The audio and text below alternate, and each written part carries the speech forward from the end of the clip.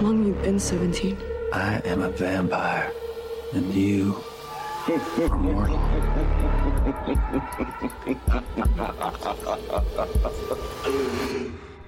Hello and welcome to This Podcast Sucks, the show where we take a bite out of the vampire genre. We'll be following all manner of fanged fiends through the past 127 years of film and television. From Nosferatu to Twilight, I'm your host, Tara. And I'm your host, Elliot. So, Elliot, today we will actually, in fact, not be talking about a vampire film, but we will be doing a first in our series of special episodes where either you or me select a movie, any kind of movie, that we are going to watch and discuss together. So for our first episode, my pick was Julia Ducournau's 2021 film, Titane. Elliot, had you seen this film before? I had not seen this film before, but I had heard quite a lot about it. This is definitely... Yes, for our listeners who are wondering, it is the one where she fucks the car. It is the one where she fucks the car. She actually fucks a car and a fire truck. Yes, I know. I was surprised when that happened. The fire truck happened. I was like, oh, she's got range. Yes. Yeah. Well, not only is this the one thing that I thought was really interesting about this choice is that we are jumping so far ahead, like 90 years ahead in film history. And so this is the first color film that we've watched. It is. You're right. Yeah. So, so I thought that was cool. I think that thank you for choosing this film because I'd been meaning to watch it since it came out. And so this finally got me to do it. And boy, was it a ride. I'm so happy too, because it's also a movie I had been meaning to watch for a while and hadn't, despite the fact that I was a huge fan of Ducournau's first feature-length film, Raw, which is also a pretty out there movie. So, I'd already really enjoyed her work and had heard a lot about this and had finally watched it. And I knew you would like it as well. So I'm really excited to dive into it. I also really, really enjoyed Raw. That's a film I recommend to people all the time. And so, when it came out, I was like, wow, I can't wait to see what this person does next. This is such a striking first feature. Like similar to when the Babadook came out, I was like, this director I'm watching to see where they go. So I think that this is like a wild direction. It's such a Superman-sized leap from Raw, and but yes, I too was very excited to see what she would do next, and I was honestly getting a little worried after a while because Raw came out in 2016, and Titane was filmed in, I want to say 2020. It came out in 2021, so about a 6-year gap. And with first time, especially female filmmakers, it's just like, oh God, please, like, is she just not getting the funding or for her projects she wants to do? But I'm glad that wasn't the case, and that after the success of this film, she can hopefully do whatever she wants. Yes, yeah. Which will, God knows what she would do next, but so it would be interesting if her next film is like super by the books, like no horror elements, like it's like a straightforward drama. Well, watching Titane, like you could say there's some elements of the sci-fi genre to it, but watching the movie the whole time, I'm like, I really want to see Julia do a hard sci-fi film.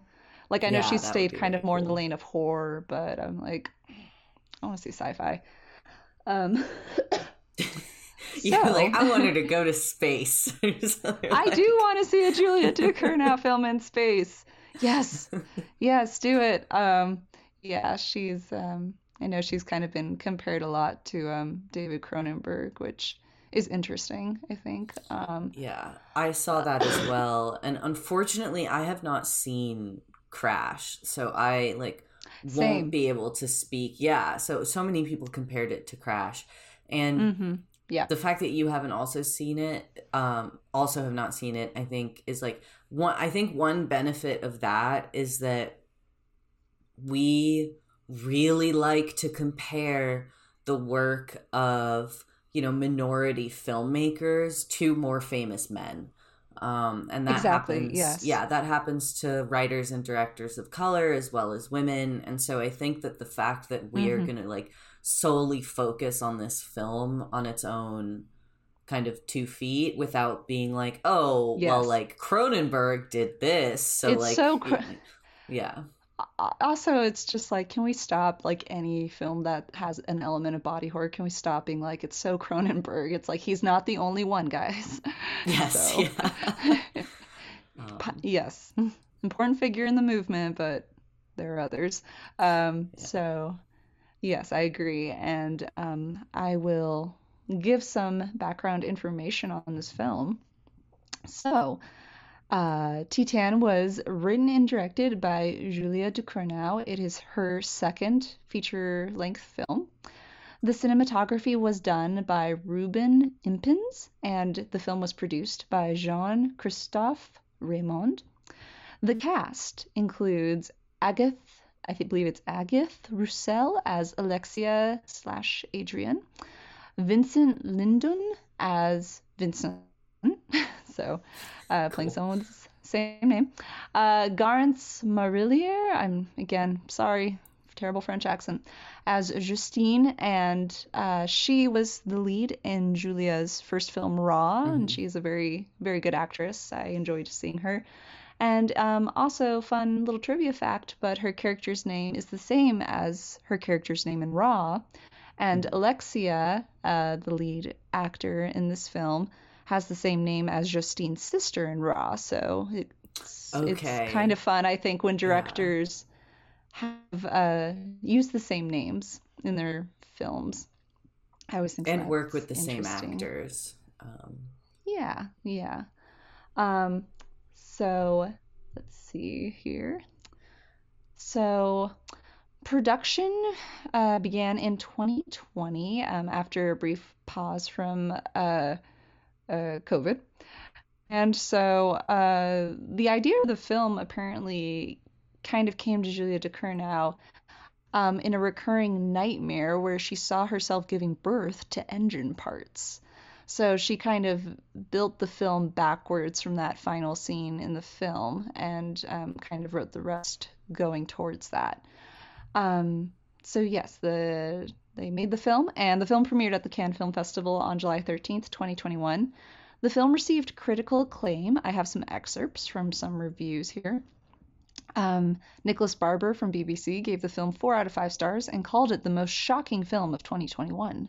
In his review for Variety, Peter de Bruges called the film a cross between David Cronenberg's Crash and the uterine horrors of Takashi Miike's Gozu, and praised Ducournau for her handling of the film's themes. In The Observer, Mark Kermode also compared the film to Crash, whilst praising its cinematography and emotional depth, and listed it as one of the best films of 2021. In a more negative review, Peter Bradshaw, writing for The Guardian, gave the film 2 out of 5 stars and compared it unfavorably to Ducournau's previous film, stating, "Everything is so labored and crudely directed and without the style and sympathy of Raw." And Jude Dry in IndieWire was also critical of the film, calling it a deeply misogynist movie with a healthy side of transphobia. So I don't know what movie he was watching, but okay. I mean, I think that I think that this is very clearly a film about gender.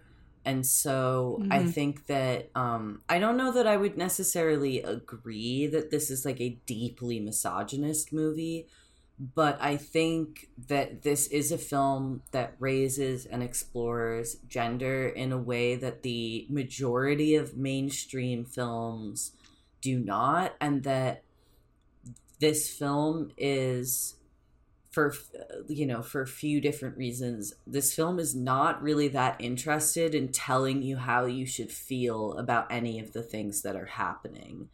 And so I can see how someone might interpret some of the things that happen in the film as misogynist, but I wouldn't, I think that this film leaves a lot up to your interpretation. Mm-hmm. Yeah, I definitely agree with that. So the film very famously won the Palme d'Or, which is the first place top prize that you can win at the Cannes Film Festival. Um, and like apparently Spike Lee was there and supposed to announce, quote, the first prize, not the first place winner, first prize, but he misunderstood. And so he announced Titane as the winner of the Palme d'Or far earlier than when it was supposed to be announced. So a little Cool. awkward, I'd imagine.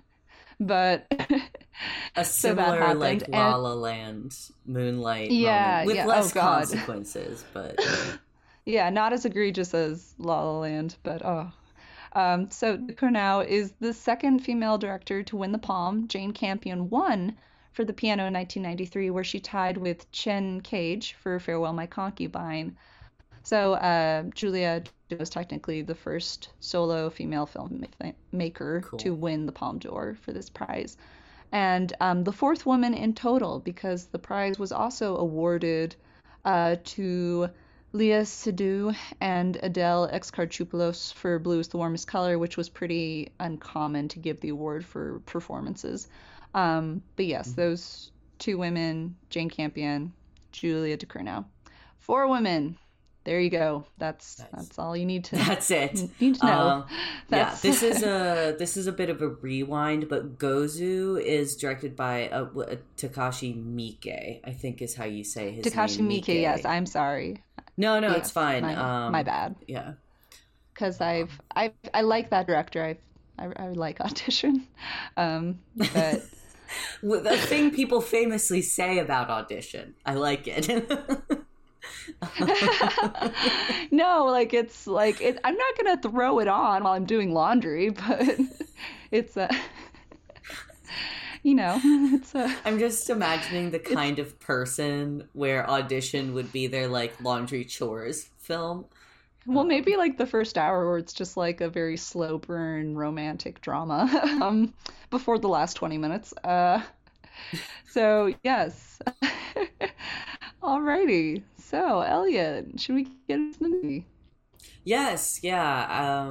Thank you for the background. I think talking a bit about the history of Cannes Awards is great, just because the fact that she won the Palme d'Or is so significant. Like 1993, like it's it's almost 30 years. Almost 30 years. Yeah. Yeah. For so I think a second, female director. It's embarrassing is truly what it is. I think. It is. And it just speaks to the wider kind of systemic sexism, racism, just, all kind of isms that are there in the film industry. Yeah, because I think in that time, Woody Allen and oh God, what's his name? The guy who who's like just been kind of living in America, avoiding extradition. Polanski. Oh, Roman. Oh God, yeah, he's been in France, I believe, avoiding extradition. I think that both of them have won awards at Cannes in the time between this, and I'm sure many other like men who have kind of had skeletons in the closet and like sexual abuse kind of accusations. And I mean, some of the like Polanski, it's not an accusation. It's like there's there's like a warrant or something. So yeah, I think that it's definitely, good to keep in mind how rare it is that women get acknowledged for work like this. So yeah, thank you for bringing that up. But yeah, let's dive right in. Where do you want to start? Woo! Well, let's start at the beginning. I hear it's a good place to start. Yes. I'm so sorry. Also, I apologize in advance to our listeners. I'm still recovering a little bit from the flu, so if I'm a little coffee here and there, I'm so sorry about that. So, the film begins with close-ups of what else but a car engine, Mm-hmm. and which I thought was neat. And you Yeah. hear kind of this tinny country song playing, which I liked because I feel like that kind of, I don't know, that use of country music with driving is like very, very common in Mm-hmm. terms of like driving scenes, at least in American films. So I think it was interesting that this French film, you hear this country song, this English country song being played, while you see a bunch of close-ups of the car engine. I And think the so way then we this cut. movie. Yeah. Oh, sorry, you go. Oh, yeah. No, go ahead. Well, I was just gonna say, I think the way that this, like, music is something that I noticed throughout this film. I think that there are going to be Mm-hmm. multiple times where we talk about the music that the film uses, because I think it played like Yes. an interesting role in the film. Yeah, definitely. I agree. Um, so we see our first shot of our main character as a child, Alexia. Um, so we see that she is, just kind of acting like a little kid. She's, Mm. making loud noises. She's kicking her dad's chair, who's driving, and her dad seems so done. Yeah, so her dad seems really done. And so Alexia removes her seatbelt. Her father turns around to scold her, and then there's a very sudden and shocking crash. Mhm. So we then jump cut to close-ups of Alexia at the hospital having surgery and getting a metal plate inserted into the side of her skull. Mhm. And it is a titanium plate. So then when she gets out of the hospital, You she skipped her kind of the head cage that she's Oh yeah, in. yeah, yeah, yeah. I'm sorry. Yeah, I'm sorry. Yeah. So we cut to like this very. I feel like this is gonna be a pretty famous shot from the movie where she has Mhm. like kind of a head neck brace on, and her dad is just like looking at her very very flatly. She's looking at him very flatly, but Mhm. yeah, the way she's centered in the frame with like the metal brace and Uh-huh. everything, And it they're was having cool. It's kind of her, like yeah, they're having her yeah, I move think her they're doing like hands. or Yeah. hands like testing Mhm. um, her neuro skills or functioning. Um, but yeah, it's kind of I think an early indication of a theme in this movie, which is like the integration of like the body with the mechanical, Mhm. as we'll Yes. see, Absolutely. and predominantly through the car. And Mhm. so the scene or the sequence ends with Alexia leaving the hospital and very interestingly, like showing a lot of affection to the car. Yes. She embraces the car and she kisses the window, And she which pets it I almost like a yeah. dog or like an animal. She kind Yeah, of is it's like stroking it. I took it as like I don't know, with this experience she has this kind of connection to the car now or cars in Hmm. general, as we'll Yeah. see going on, Well, I kind of, think, because we, yeah. yeah. Well, I think that absolutely this is, I think, the most, like, the moment that is most explicitly begins this relationship to cars. But I actually think that there are some ways where it starts even earlier because, as you were Hmm. saying, like, we have this title sequence that's the kind of innards of an engine, and there's the country music playing, but there's also the sound of an engine revving. Yes. And then the camera cuts, and we realize that she is the one making that sound.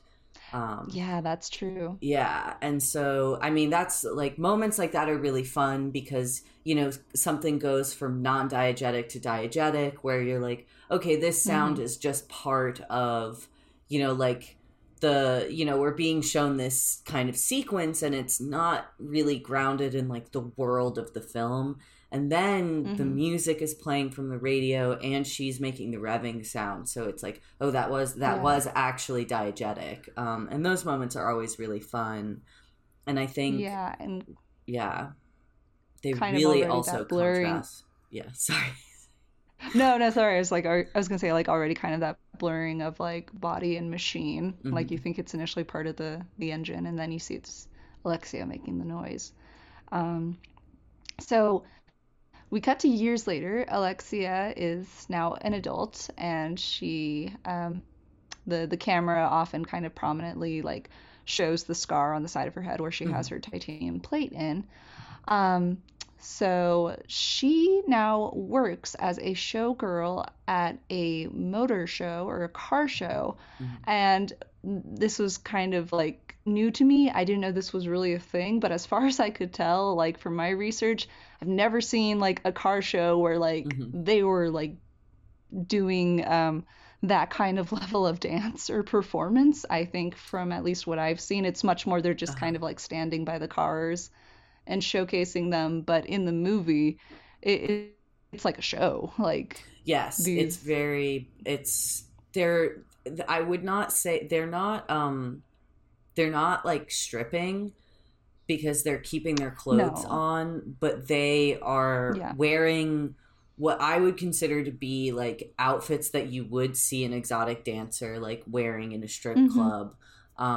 But they just don't take those clothes off. But they are, you're right that they are, it's very sexual. It's obviously like meant to be titillating to the guys. Yes, absolutely. And we just get this, it's one of my favorite shots in the movie, just this long tracking shot of Alexia going through the car show while the music plays. And you see different dancers by different cars and what they're doing. We briefly see Justine's character, who was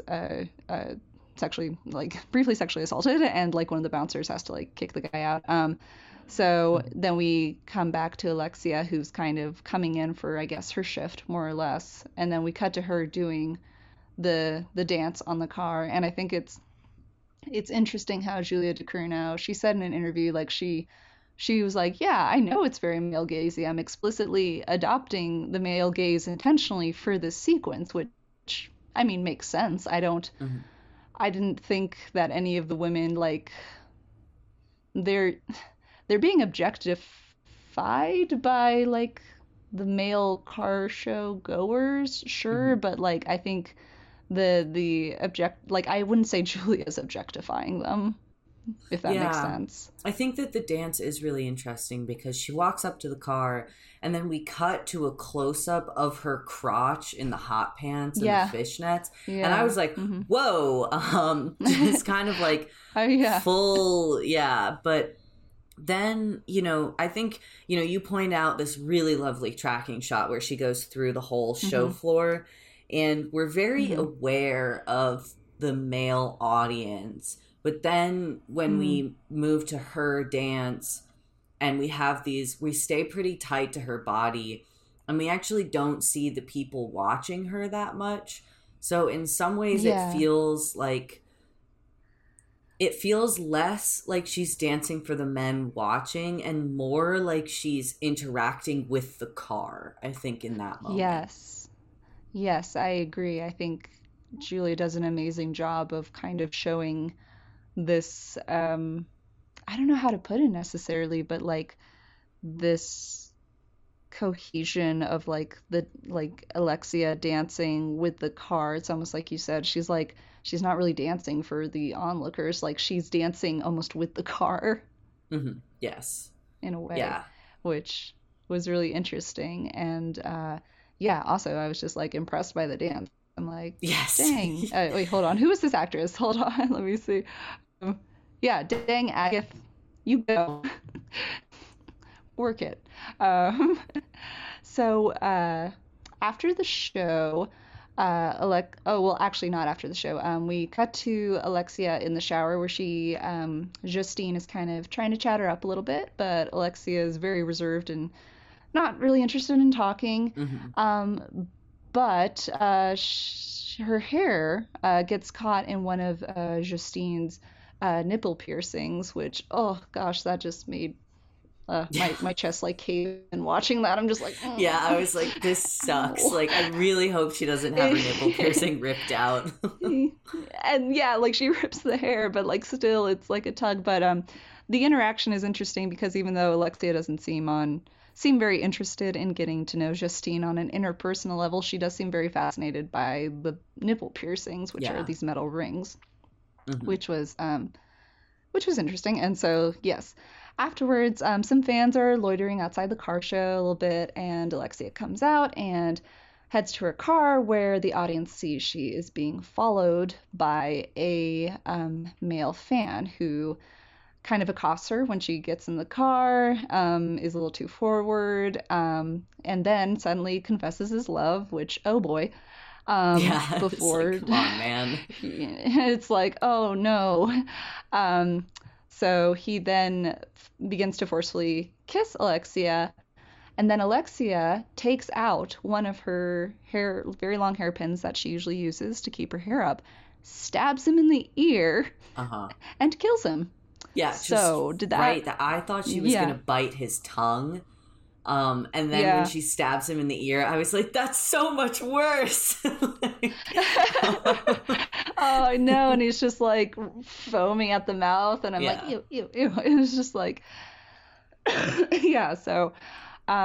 So she kills him, and I think she hides the body in her car, I want to say. Or she puts the body in her car, but then we never really see what she does with it. She disposed of it somehow, probably, of the body. So she returns back to the shower room because she is covered with basically a bunch of his DNA from his saliva, and washes it all off. And then she realizes that the car she modeled with earlier has suddenly just like turned on all by itself. And so she comes out into like the big empty showroom, and we just see the car, and she like slowly approaches it, gets in, and then the car just starts kind of bouncing up and down.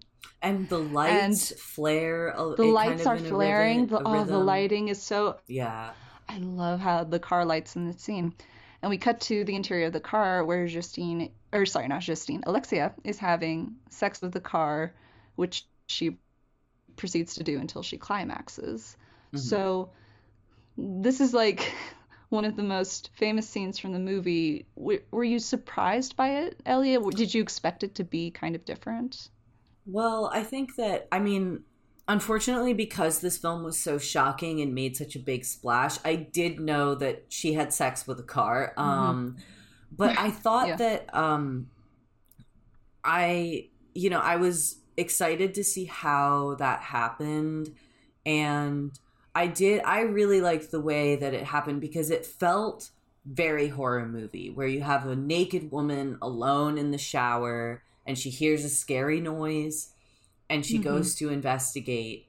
And she's like fully nude, dripping water when she walks to the car, and then gets into it. And I think that what's interesting to me about that moment is that typically that would be a kind of scene where like the woman is very vulnerable. Like one of our most iconic horror moments is, God, I can't remember her name, but the woman who gets murdered in the shower in Psycho. Yeah, Janet Leigh, who played Marion Crane. Yes, Marion, yeah. Like when she gets murdered in the shower, we have so many images of women naked in showers about to have some sort of like act of violence wrought upon them. But we have just seen her brutally murder a man almost entirely in cold blood. Yeah, we already see kind of the subversion of, what we would initially see as like a woman in a vulnerable position being stalked by someone, and the film turns your head on that, basically, and has her kill him. Yeah, I also think that the way the sex itself is shot is interesting, because we see the car and it's kind of bouncing up and down, which has a bit of silliness, but then we cut to the inside and we see her from like just below her breasts up, and she, like, one thing that I really liked about the shot that I thought was a beautiful detail is that the car has these like custom bright red seat belts that she's completely wound around both arms. Almost like she's in bondage, but she's the one who wrapped her own arms, and she's using that to like brace herself, kind of so she can fuck the car even harder. Yeah, exactly. So I like that there's this constant engagement with the way that we are used to seeing women in horror films, and you know, like the power of this character, and you know, her kind of strangeness, because so far she's been I think that this is the most emotional up to that point in the film. This is the most emotional that we've seen her. She has a very flat affect before the car crash and at the hospital. And then even when she's dancing, her facial expressions are pretty neutral. And then she's very rude in the shower to, you know, to Justine. And even when the guy starts kissing her, there's this moment where at first she just kind of seems like, whatever, this groupie. But then she does start making out with him. But even then it feels kind of cold. So I think that the fact that this moment with the car is the first time we really see her have like an intense emotion that is expressed outwardly. I thought that was also a really interesting choice. Yeah, I definitely agree with all of that. And I'm sure later on we'll kind of go into what we think having sex with the car means, because a lot of things in this film I don't like are not supposed to be taken literally, which I appreciate, because I think a lot of films kind of try to hold your hand, and this is definitely not one of those films. This film is pushing you off a cliff. This film is pushing you off a cliff, and as you're pointing out, like, this character is very hard to kind of initially connect with, as we'll see going on, because it is revealed that Alexia is a serial killer. We see her at home, where there are a bunch of news reports about missing men and women, I think, in the area that have disappeared in the past few months, and I think it's supposed to be pretty strongly implied that she has murdered these people. She still lives with her parents, and they seem pretty distant from her. I think I'm curious to explore later on the father-daughter relationship with her biological dad, as opposed to kind of what forms with her and Vincent later on in the film. But as kind of a comparison. But her dad, you know, it's been years since the car, but he still seems just pretty much done with her, and like he doesn't want anything to do with her. There's a scene where she says her stomach doesn't feel good, and her mom says, "Have your dad examine you," and you just see him wince, like, don't make me touch her. And then she tries to force, he like pulls his hand away, and she grabs him and puts it back on her stomach. Like, I got you're right that he seems done with her, but I also almost got the feeling that like he knows that there's something wrong with her, or that she is she is not someone who can be, the surface is not the truth. You know, I think that he knows that there's something very different about her, compared to just like the average person. Yeah, definitely. I think the film does hint at that a little bit later.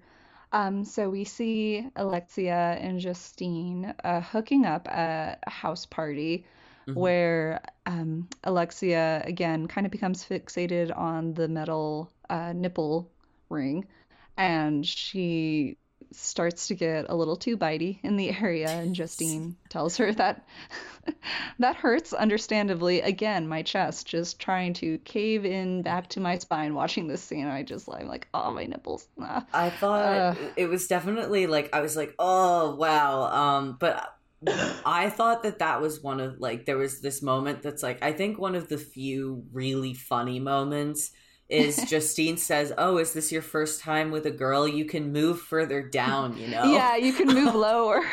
Yes, yeah. I thought that was great. Yeah, that was funny. Yeah, so Justine gets a bit freaked out, tells her to stop, and Alexia suddenly notices, well, Alexia goes to like edge of the water because they're outside, and she gets sick.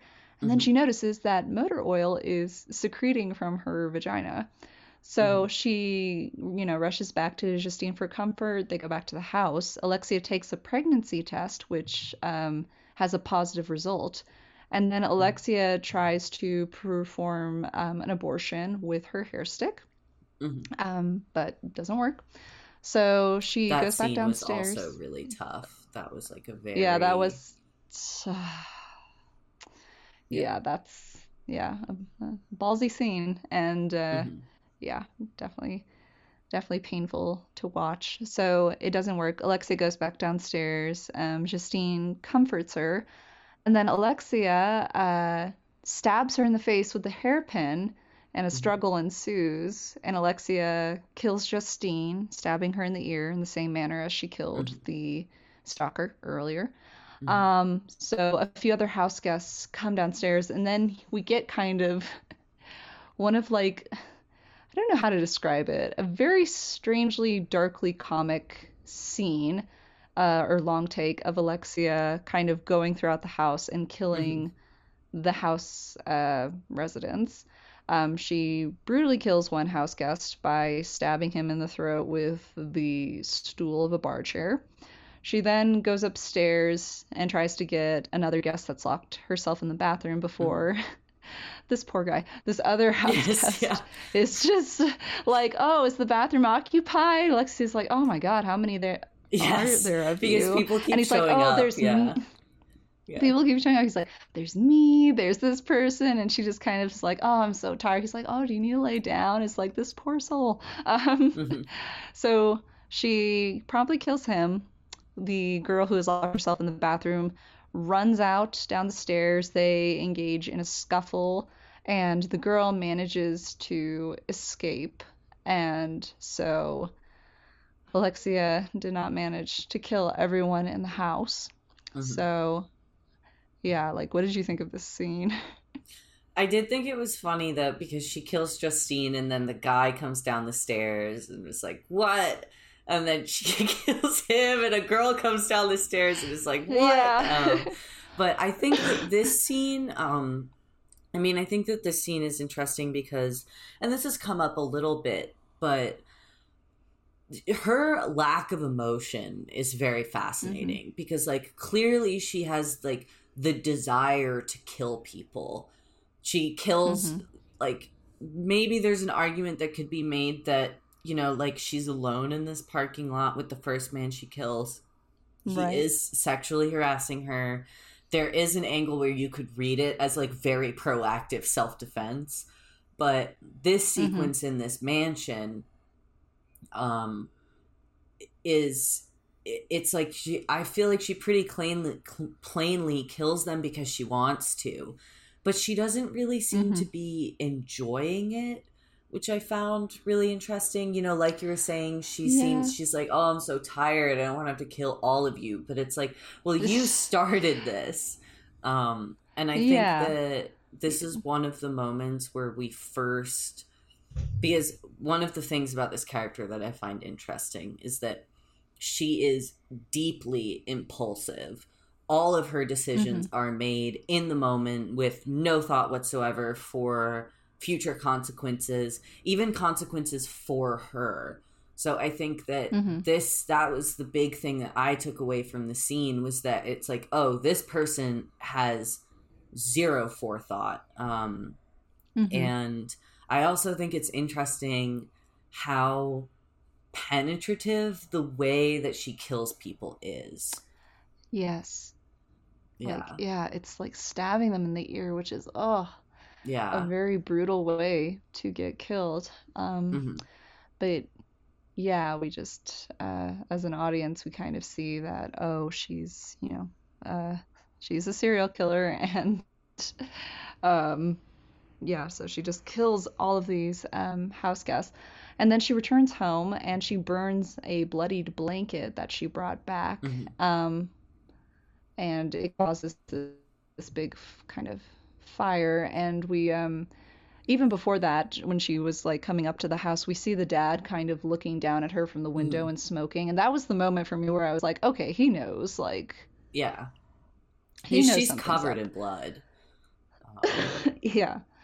yeah, so that's where he knows like something's wrong here, and so she burns this blanket, and we get our first another recurring motif, more so in the second half of the film, which is a fire.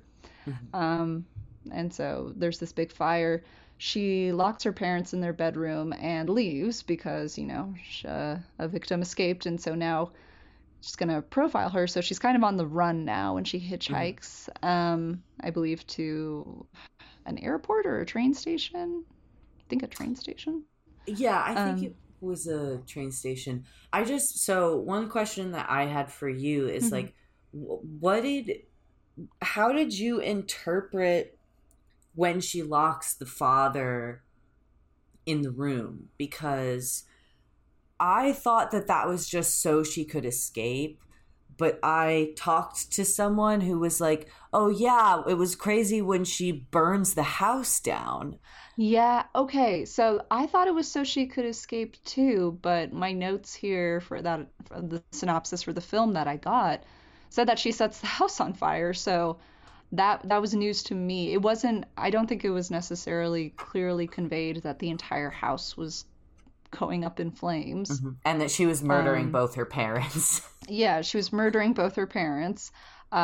Yeah, no, I'm with you. That is news to me. I thought she was just locking them away so she could escape.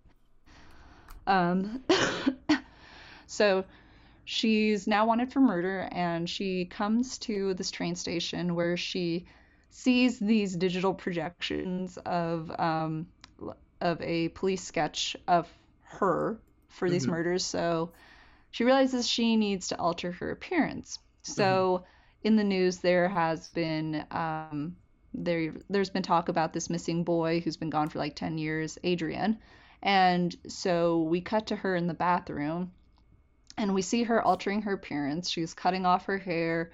Um, I think she's like, yeah, just doing a bunch of like she's binding Hmm. her breasts and her stomach, Yeah. which is growing at this point. Yes, at a She's clearly very interesting rate, you know. fast. Yeah, Yeah. yeah, like the Bella Swan rate. So The Bella Swan rate.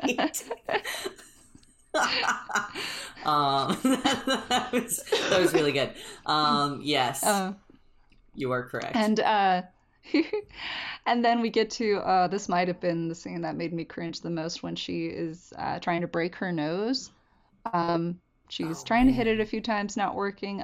So she lines up her nose with the edge of the counter of the sink. I was like, oh, it's like, Yes. no, Julia, Yeah. what is wrong with you? It reminds, now that we're talking about it, it reminds me a lot of the climax of the movie Cam, Oh, I which haven't seen is, that. yeah, which is a film about a cam girl who kind of starts to get like haunted in this weird way. And there's a scene where she breaks her own nose in an incredibly gruesome way. So yeah, Oh, something about people yeah. breaking their own noses is really bad. Mm-mm. It was giving me a little Gone Girl too, where she hits herself in the face with the hammer Oh, in the or even cheekbone. Laura Linney in the last season of Ozark. She smashes her face into the windshield of her car at one point. Oh, yeah, Wow. yeah. Because like the scene's so effective. Because like she has a pretty understandable human like kind of like where you're like prepping yourself to like do it, and she's Yeah. like just lining up her nose, taking deep breaths, and it's like okay. So it's like, oh, I think that really helped convey the realism of the scene. Uh-huh. So Yeah. Alexia then goes to the police with her appearance completely altered, claiming she is Adrian, the missing boy. And so this is when we first see the other main character, Vincent, who is Adrian's father, and he comes up to the window, and he's like, "Okay, I know who my son is," and Hmm. sees He turns down a Alexia. DNA test. He says he doesn't Yes, even want a DNA test. he doesn't even want a DNA test. He turns it down. He sees Alexia, now Adrian, through the window, and we cut to them in his car, and they're driving back to his home, and he's clearly very emotional. Hmm. Um, and Alexia, she briefly kind of tries to escape and gets out of the car, he chases her down and he says, if anyone tries to hurt you, I will kill them, even if that means me, which I think is kind of like the audience's first clue of like, okay, maybe this guy isn't totally okay. Or that these are two kind of possibly unstable. I mean, we know she's unstable, but that he might also be unstable as well. Watching all this occur, were you like a little confused the first time watching this? At this point, I think that what I was confused about is, I think what I felt confused about was just that. Well, one of the things is when we see this missing persons board, some of them have like animations of like, this person went missing when they were a child 18 years ago. This is like a sketch of what they might look like now. And she sees that and she goes into the bathroom. And like you said, she transforms herself. She goes to the police station and then he's like, takes her with him as Adrian. And what I felt confused about, that I remained confused about for a little while, was that she looks nothing like the photos and sketches of Adrian that we see. Right. She does not believably disguise herself at all, in my opinion. Yes, that is what was confusing me as well. And I think, hey, it brings up a pretty big theme of this film, which is gender and gender presentation, as we're talking about. And like, I mean, for me personally, I was just kind of thinking like, I mean, she looks different. Yes. Would I believe she was a boy? I don't know. Like, I don't know necessarily, but like, I agree with what you're saying. Like, she doesn't believably transform like into this grown-up version of his missing son, which is a little confusing, but as the movie goes on, you kind of realize like, okay, Vincent always sort of knew, but he was kind of operating under this delusion. And I'll clarify, like, it's not that I think that when I say she looks nothing like Adrian, the real Adrian, it's not that it's not that I'm like, oh, she just is so obviously a woman. It's just that like the photos we see of Elliot's Adrian, not clocking anyone. Yes, I'm not. It's like, it's like the hair and skin tone and stuff where like Adrian was like, had a much deeper kind of more olive complexion and like black hair. And she is like a very, very fair and blonde. So for me, that was where I was like, people don't really like get whiter like over it's the time. The stress of being missing. Yeah. Turn the hair white. Yes. Or you're just in a basement for 15 years, so you're really pale. But I mean, that was more what it was about for me, because she does actually have, she has very striking bone structure. So, like, I didn't necessarily look at her and be like, oh, that's clearly a girl pretending to be a boy. I was more like, that's clearly someone pretending to be someone that they don't look that much like. Yeah, that's a good way to put it, I think. But yeah, so I think Vincent, which, we'll get into performances, but oh my God, this actor was so good. But yeah, he really conveys kind of the brokenness of this character and how much he just wants to believe he has his child back. So he takes, we'll just continue calling her Alexia, even though she's pretending to be Adrian.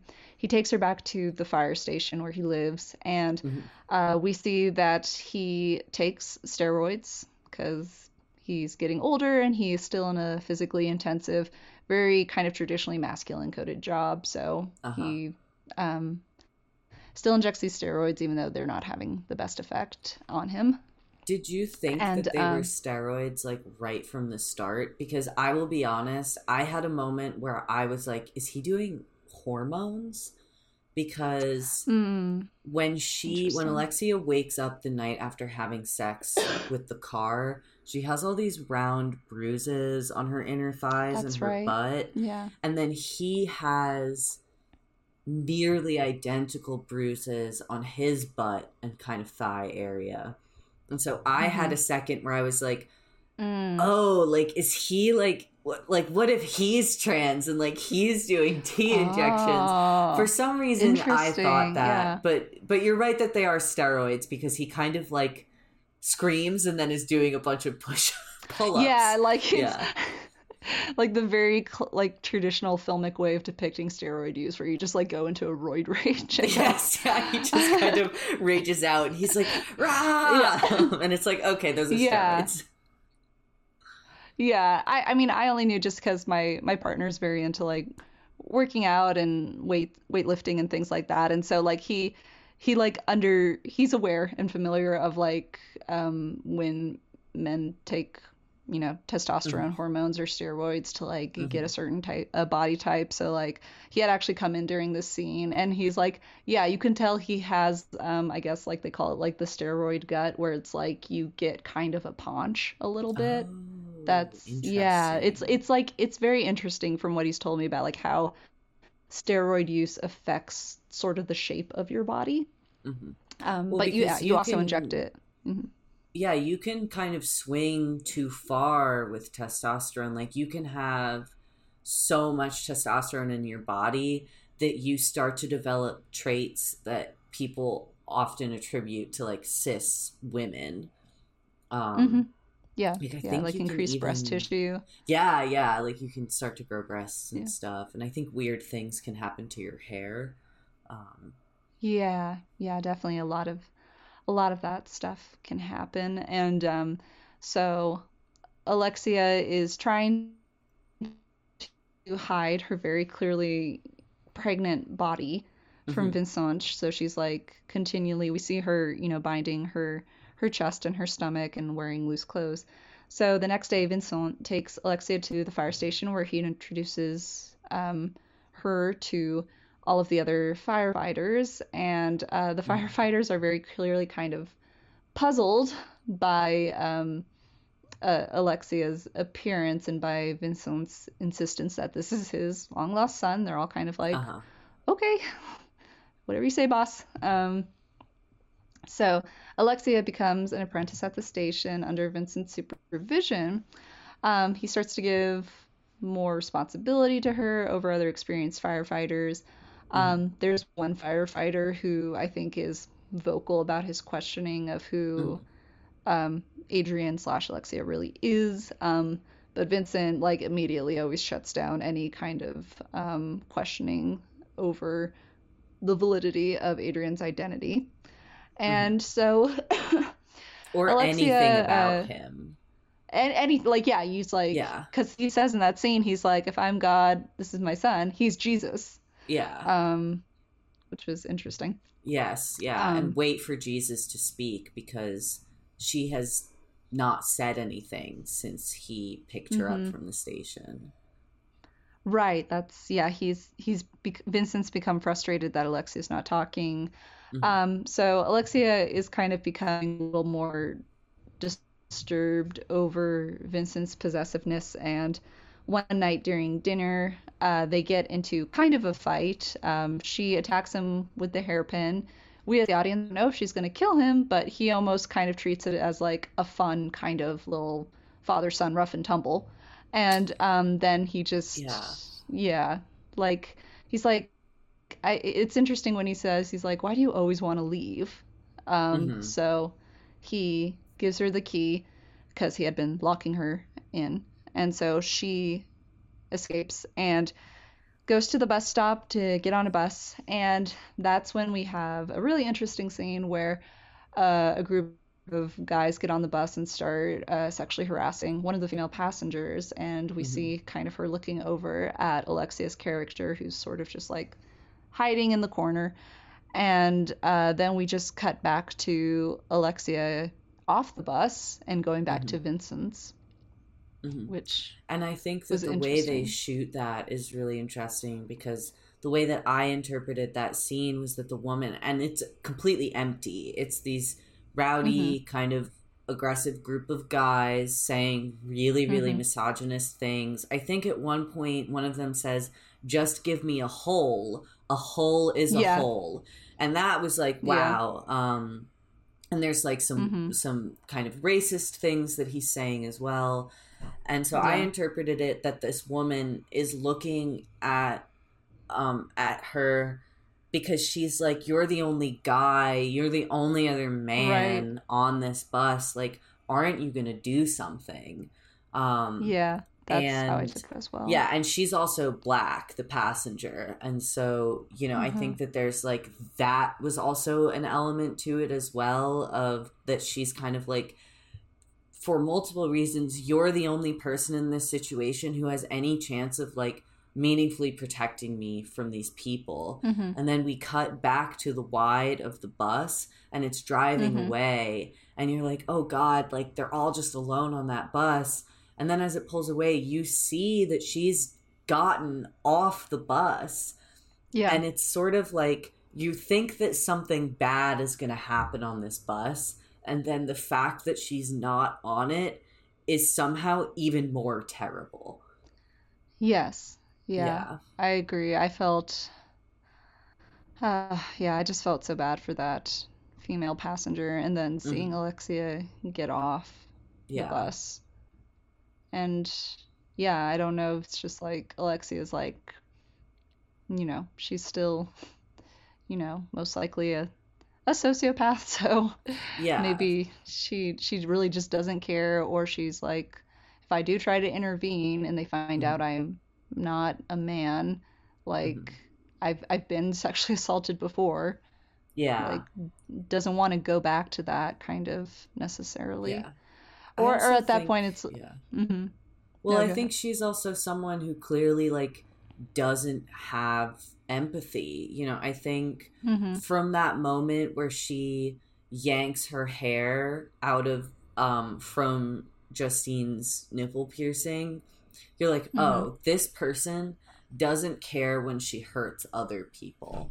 And then obviously she kills a guy right after that. Yeah. It's like, not only does she not care about other people and the pain that they're in, or whether or not she causes them pain, she also is obviously like, and I'm gonna be a serial killer.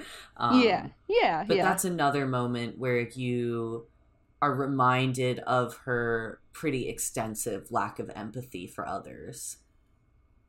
Right. Yeah, so she goes back to Vincent, who has experienced an arrhythmia after injecting a large dose of steroids. And we kind of see the first moment of her expressing concern or care for another person. And she like tries to revive him, and she's like going, Dad, wake up. So she's, you see her expressing that care, and also like she's kind of starting to go along with the, okay, I'm Adrian, I'm your son. So we see them get closer with each other as he kind of comes with him on his job as a firefighter / EMT. And we get this really beautiful scene that I loved, where there's a party at the fire station. It's like has this beautiful kind of like purple, deep purple imbued, like I don't know what I think the term's bylighting. It's like blue and purple and yes, it feels at first you think that they might be in some sort of nightclub. But there's this beautiful lighting and everyone's dancing, and there's this great song, and then Vincent and Alexia kind of start to dance together, and which I thought was really sweet. And but I also was like worried when they were like dancing more extensively. I'm like, oh no, is she gonna go into labor? Like, is this the scene where he picks her up on his shoulders and is like all of her weight is on her stomach against him? Yes, that's where I was like, oh no, car baby. But that doesn't happen. But yeah, we start to see this this growing connection between these two characters, and Vincent's ex-wife comes to see her son. And I think she knows pretty much instantly that's like, okay, this is not Adrian. But Vincent is like kind of in full denial at this point, and Alexia goes into the bedroom where we get like this really long kind of lingering shot of her body, and we see how extensively it has become affected by the car pregnancy. She has like extensive cuts all over herself, like her skin on her stomach is ripping. There's motor oil coming out. She's clearly like she's lactating oil. Yeah, she's but some clearly of the injuries are also clearly from the bandages, because she's really like she's wrapping herself really, really tightly in these like sport wraps and like compressing her stomach and her breasts. And so she has, I thought that the cuts were like where the bandages were cutting in. Oh, okay. But you're right that makes sense. you're right that she is also developing just like a hole in her body from, you know, she has this wound that she accidentally sticks her fingers in. And just oh my God, the sound design. Yeah. Just a side note for anyone, it is not safe to bind your chest with ace bandages or sport wraps of any kind. Oh, interesting. Yeah, it's really bad for you. It's bad for your ribs, and it can actually restrict your breathing in a way that binders made specifically for the purpose of compression don't. So if anyone like watched that film or like is listening to this and like, oh, maybe I can compress my chest with bandages, please don't do that. You could harm yourself, and it can have like long-term negative effects on your body. Thank you for saying that, because it seems like in most media I've seen whenever someone binds their chest, they're using like ace bandages. It's really frustrating, and it's definitely like because it puts trans youth at risk, because if the only images they've seen of someone hiding their breasts is someone wrapping themselves really tightly with an ace bandage, obviously they're going to think that they can try that. But it's not safe to do. So I wish that movies would stop showing that. Yes. Don't do it, guys. Yes. Don't use ace bandages. So Vincent's ex-wife comes in and she sees Alexia naked. And she pretty much is like, okay, I'm not going to tell him anything here. But she's like, you got to take care of him. Like, after what this guy has been through. Okay. And so... again, we're kind of seeing this, I don't know if I would call it awakening, but like the first time Alexia has to become aware or like considerate of another person and their needs, sort of. And so Vincent kind of eventually acknowledges that he knows Alexia isn't really Adrian, but it doesn't matter to him. He's like, you know, whoever you are, you're my son. Like he has seen her naked at this point when her towel falls down and they're in the bathroom. I think that there's one moment before that though that's really interesting. That I wrote down was that you're like as you're saying, like the mom is like, I don't care who you are, like it doesn't matter to me who you are, you have to take care of him. He needs someone to take care of him. If not you or another. And then the scene immediately after that, she goes into the bathroom and she tries to like help him, and he says, I help you, you don't help me. Like that's not the way this works. And so I think that there's the way that is like so immediately followed up with where we see this woman being like, he needs someone to take care of him. And then the next scene, he's saying, no one takes care of me, I take care of you. I thought was a really interesting kind of reversal. Yeah. And I believe that's the first time she speaks too, because he needs help with his steroid injection. She says, are you sick? And he just says, no, I'm old. Yes, yeah. I think you're right that is the first time that she talks in a long time in the film. Yeah. And just, again, Vincent, I forget his last name, but that, like, just the subtle facial expressions when she talks, and he just seems so clearly happy. It's just like, oh, this guy is so good. And he just sees other stuff. That is an interesting juxtaposition, as you pointed out. And I think that's also the scene where he's like, we'll get some hair grown on your face, and starts shaving her. Like, I don't... Yes, that was interesting as well, yeah. totally not being reverent at all here, but through a lot of this stuff with Vincent and Alexia, I just kept thinking of the South Park episode where Paris Hilton thinks Butters is her dog. I have not seen that. Okay. There's literally an episode where he like has some hair like stuck on him or something. He's been playing ninja with his friends. And he's like the premise here of like Butters' character is that he is always screwed over by everyone, but he's just so innocent and trusting. Like he never learns anything. So is he the one who doesn't talk? No, that's Kenny. Butters is the blonde one. He's like, oh gee, fellas, come on. And it's just like he's very innocent. And yeah, so Paris Hilton in this episode finds him and she's like, oh my God, Mumsy, my missing dog. And she's like carrying her. She cares for him like he's her dog the whole episode. And I just kept thinking, I'm like, this movie is that South Park episode. That's funny. Yes, dealing with some deeper themes though. So we'll come back to dogs later. Yeah. Yeah, actually, it's true. So Vincent has acknowledged that whatever's going on here is fine. He needs an Adrian surrogate of some kind, basically. So I believe this afterwards, is this where we have the scene in the forest where they're trying to put out the forest fire? I can't remember. Where is the scene where they go on the house call for a man who has overdosed and the man's mother... That was a few scenes earlier. Okay. So then I think we do go to the forest. Yeah. That was after Alexia had decided to come back. That's when they did the house call. And then I think, pretty much later on in the movie, we get the forest fire scene where one of the firefighters who has been, I think, consistently kind of questioning this whole situation.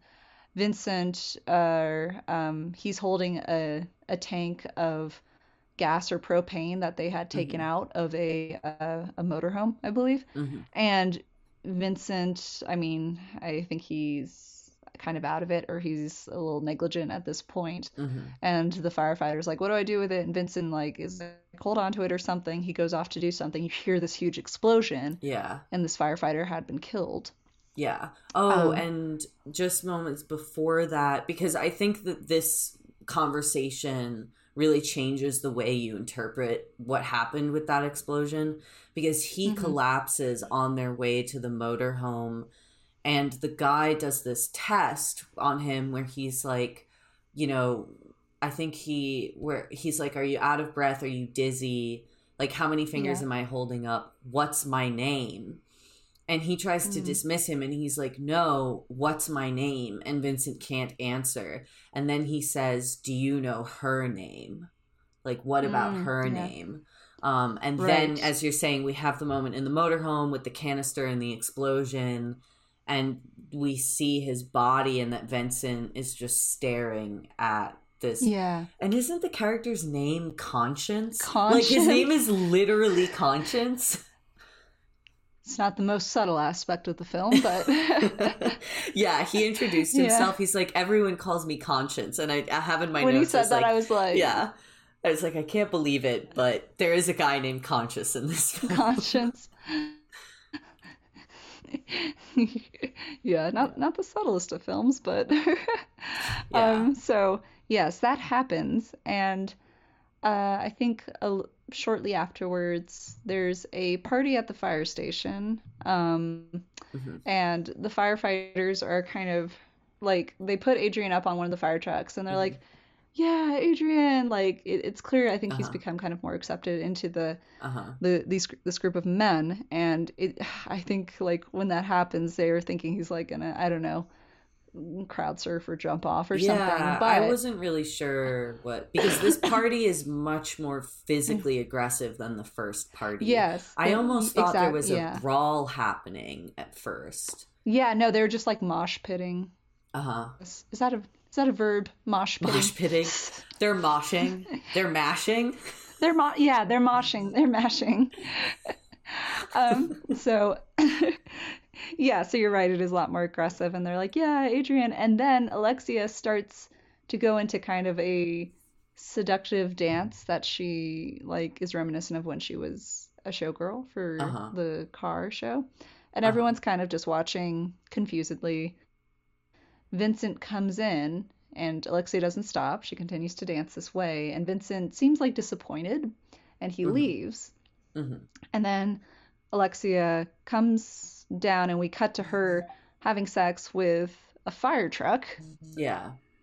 It's This was it's one of not the well. most Yeah. Well, this was one of the most uncomfortable sequences in the film for me. I really struggle with Mm. secondhand embarrassment. Anytime that a Yeah. character is doing Yeah. something that, so I had a hard time watching it, but I think that this is another scene where gender is like so clearly at issue. Where these guys are Hmm. dancing, but they're really shoving each other and it's super aggressive. And then she gets Hmm. up on top of the fire truck. And like you're saying, they're watching her expecting something. And then what she does is like a very, very gendered dance, where like men can Yeah. also dance in a way that's sexy, but like this is clearly reminiscent of like something that you would see in a strip club. There's even a pole in the background of the shot Yeah. that's Hmm. kind of next to her. And so the way that they believe that I think they think that I think they think that he's really weird. I don't think that they think that they suspect that she's actually a woman. Mm. So I think that what they are uncomfortable with is the way that she is transgressing against masculinity. Mm-hmm. When I think Right. that other parts of the films, like when she binds her chest and her stomach, she's very clearly transgressing against femininity. So like this Mm-hmm. scene where she's doing this sexy striptease thing, she doesn't take her clothes off, but where she's doing this sexy dance is, I think that the fact that the men are watching it makes it into a scene where she's transgressing against masculinity as well as femininity. And I think that Yeah. that is a really, really like, I think that that's pretty skillfully done. Um, Yeah. and That's it's so. cool that Hmm. she's kind of like fucking with gender no matter which Hmm. direction. Yeah. Yeah. That's so true. And yeah, I'm glad you pointed that out. How she is fucking with gender. Um, and um, yeah, it's interesting. I think that during like her most emotional states is when she has sex with like the car or the fire truck, because I Mm-hmm. think like Vincent's rejection there affected her. Mm-hmm. And you see her, it's not dwelled on as much this time as the first sex scene with the car, but you see her once again having sex with the fire truck. And we see at this point her body is really breaking down. Mm-hmm. Her stomach is tearing and she's like, again, leaking oil. There's metal plates in her body now. It's like the body horror element of the film is really coming Yeah. in. So And what did her you think pregnancy's of the come. sex Mm. with because you're right that we focus on it a lot less, but what did you think like of how Um, like the framing and stuff with that? I think I think in this instance it seemed more like it was a coping Mm-hmm. thing that she was doing. It wasn't as, I don't know, I guess maybe she got more pleasure out of having sex with the car the first time, Yeah. or there was more sense of discovery there for Uh-huh. her.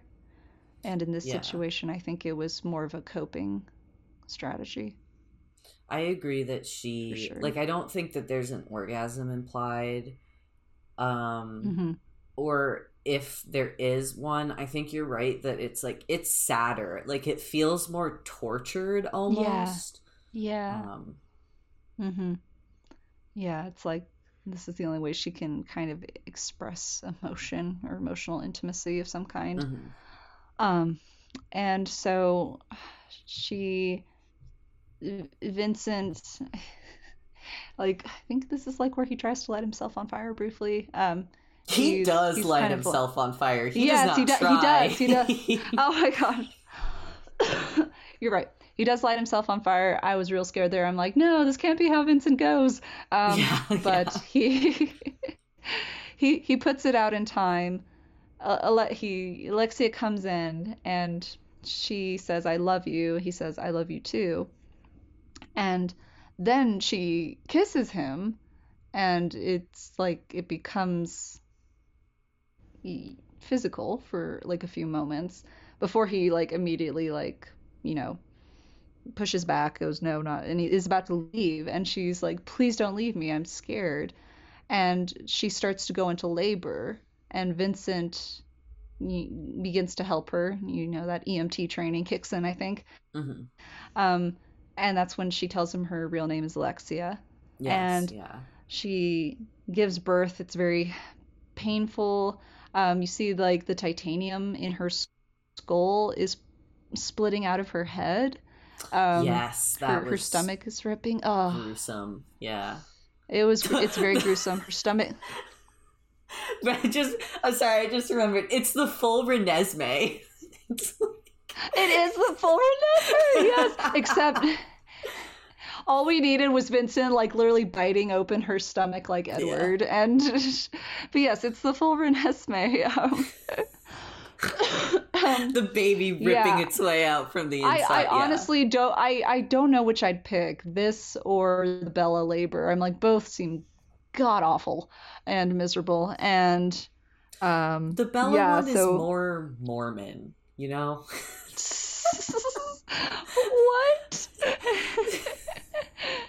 There's just like, oh my god. There's just like my girlfriend uses this phrase all the time, but there's like a terminal heterosexuality to to everything that happens in Twilight.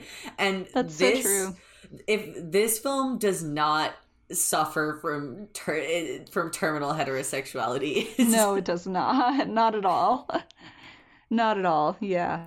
No, we like our demon monster birth scenes to be progressive and equitable. Yes. And I think this movie did the job. It did something. It did something, that's for sure. And honestly, as gruesome as the scene is, we're all thinking it. We're like, is a car going to come out of her stomach? Are we going to get like a baby car? So the baby is born. Disappointingly, it's a little too human looking for my taste. It has like titanium. Yeah. I was waiting the whole time for. Sorry, you go. Fine. Like I want like steampunk like metal gears in the head, like maybe some wheels like for limbs. I don't know. I wish, for as out there as the movie could have. I wish it had gone more out there with the baby's design. But I agree. Yeah. So Alexia gives birth and dies, and Vincent is holding this newborn body, and Vincent is holding the newborn baby, and he keeps saying, I'm here, fade to white, end film. Yes, yeah. It's an interesting final few moments. And what I was just gonna say before is like I was anxiously awaiting the car baby, same as you. I was like, she better give birth to this car baby. And then he has it really bundled up. I know, I was like, once it's been born, I was like, if you don't show me. The car baby, and then they did, and it's like, oh, it's just a baby. Okay. Yeah, it's a baby with a metal spine, and it's like, that's cool. It's like, but yeah, you're right that it would have been nice if it was a bit more car-like. Yeah, I would have liked some more car-like. That could have just been for practical reasons. Just saying, for logistic reasons, there's only so much you could do if you want to use a real baby in terms of design. I'm pretty sure the spine was digitally added, but props for the movie for having the baby look like a newborn baby, because every time a baby is born in a movie, it's like a 6 to 8 month old baby. It's so funny. It's like they're big. They're so big. Like, my mom complains about the same thing every time we watch a movie with a baby. So it's funny that you're also pointing this out. Did you say it's supposed to be squishy? That they're not squishy enough? like especially in terms of the face, because they've been like compact in a very Mm-hmm. tiny area for like 9 months. So yeah, when they come out, they're not compact anymore, but their faces are still very red and Oh, squishy, and they're, yeah. I know. So yeah, but again, logistic wise, there you can't really have a newborn baby for a movie scene. So Yeah. um, Or have a I think baby worst covered case, in prosthetics and makeup. yeah, I mean, yeah. So worst baby case scenario, I think we can all agree on is American Sniper, where they didn't even Oh, God. have a real baby. And Bradley Cooper's just moving the little plastic hand with his thumb, Yeah, trying to that give this was one fake of the baby some worst. life. Yeah. But the Oh gosh. animatronic doll that they were going to use for Renesmee in Twilight, this is the third Twilight Oh reference. my Um, God. Yeah, no, that was no, I'm here for haunting, it. chilling, blood That curdling. I when I found out that Robert Pattinson and what is her name? Suki Waterhouse, I believe, that they're having their baby. I sent that message to my partner, and then I sent a picture of the Chuck Esme, the puppet doll. Yes, yes. It is so cursed, and I'm so like it's just so funny how they like tried one day to shoot with it, and Uh-huh. everyone was like, no, Yeah, no, we no. can't act with this monstrosity in the room. Like everyone gives the CGI baby shit, but I'm like, it could have been so much worse, y'all. Yeah. You don't know. Yeah, be grateful. Be grateful we have CGI baby. Oh gosh. So so yeah, that was Titan. Elliot, what did you think? Well, I kind of wanted to return to what you said about just before we get to general thoughts. You said that, the final moment was interesting and that he keeps saying, I'm here. Hmm. And I thought that that was interesting because in a way, because like we have this father saying, I'm here as the final shot of the Hmm. film. And the first line of the film is Alexia's dad saying, stop it. Um, Mm. and being Oh, annoyed I with love her. that. I didn't even pick up on that, and I love that. Yeah. Yeah.